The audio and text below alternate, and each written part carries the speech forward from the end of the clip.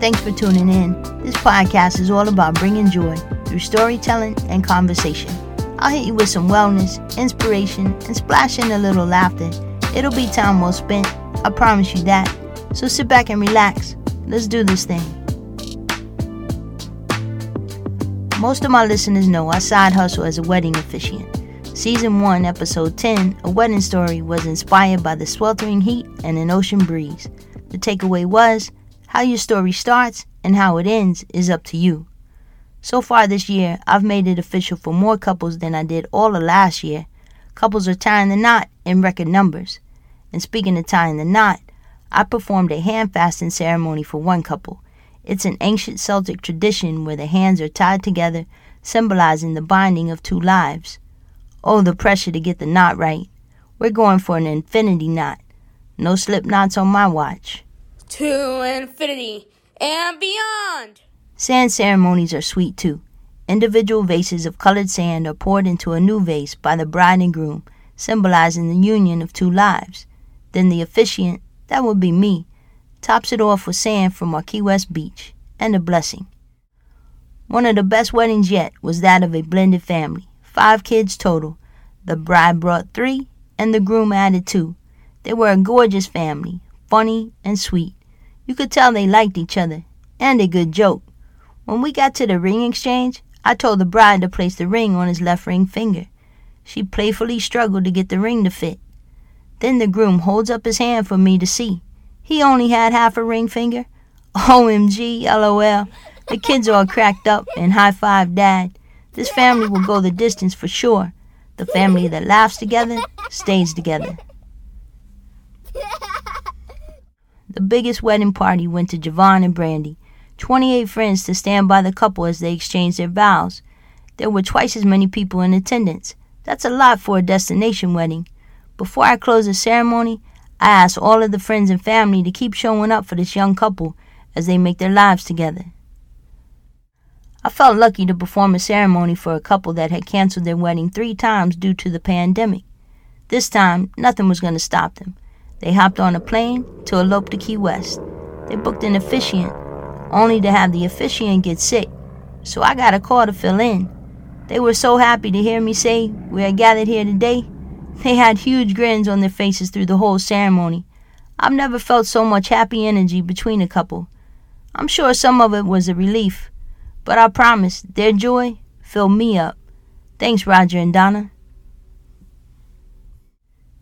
The groom from Texas surprised his bride by having the song Lady played midway through the ceremony.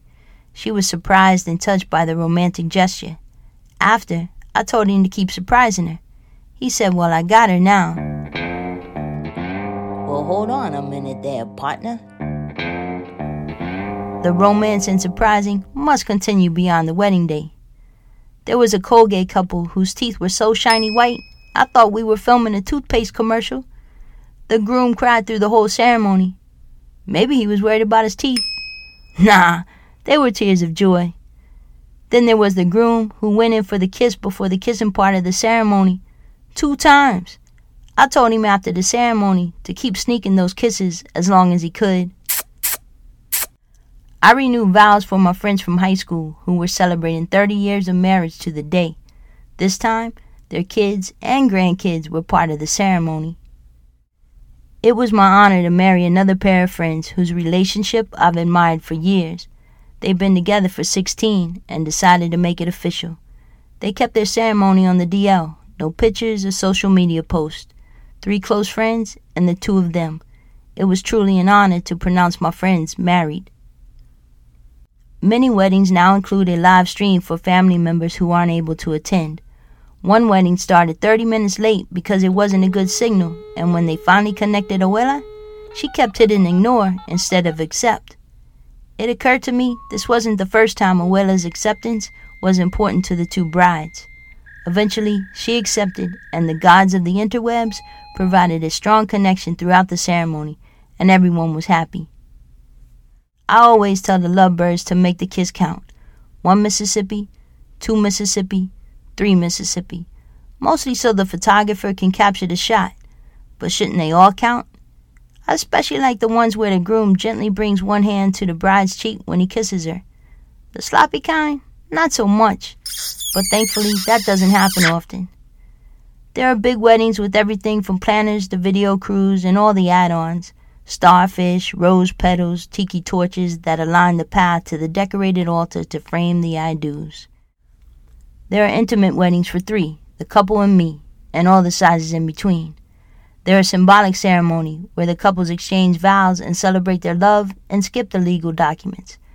Then there are those who marry for the documents. Hey, I'm an officiant, not a judge. Each wedding is special to me because while I may be performing my 100th ceremony, for the couple, this is the one. Even if it's their 2nd or 3rd, it's the one that they want to last forever. It's cool to be part of a life event for someone.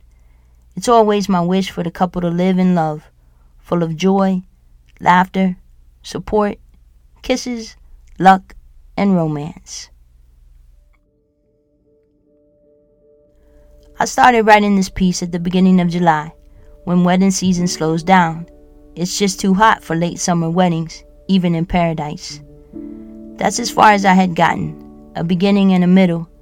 I wasn't sure what the takeaway would be. Making moments count, love is love. It would reveal itself with some more work. Then I received a text that would spin my world off its axis. I stepped away from this piece to write an obituary and eulogy for a real-life knight in shining armor, who I might add would have made a lucky girl a wonderful husband. My next step was more like a headfirst dive deep inside myself to feel the feels that come with grief. But that story is still too raw to tell. So why do I even bring it up? Fair question, trust me. I asked myself the same question when I decided I needed to finish this piece. Remember what I said in the opening? How our story starts and how it ends is up to us. I couldn't get to an end ignoring that big of a piece. And you can't know grief if you've not known love. So there's that.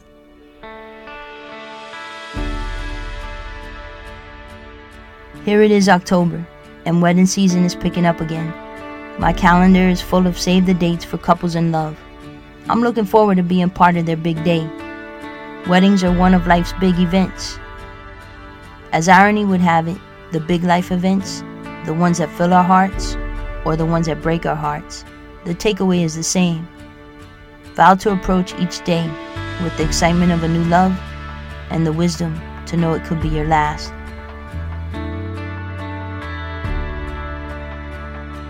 I'm Joy Nulish, and I appreciate you tuning into my podcast. My purpose is to bring joy into my life and the lives of others. If you enjoyed this episode, drop a review, share, and subscribe, because there's a lot of good stuff on tap. You can also follow Bring Joy on YouTube or check my website at joynulish.com. Now go bring joy to the people in your world. Until next time, much love.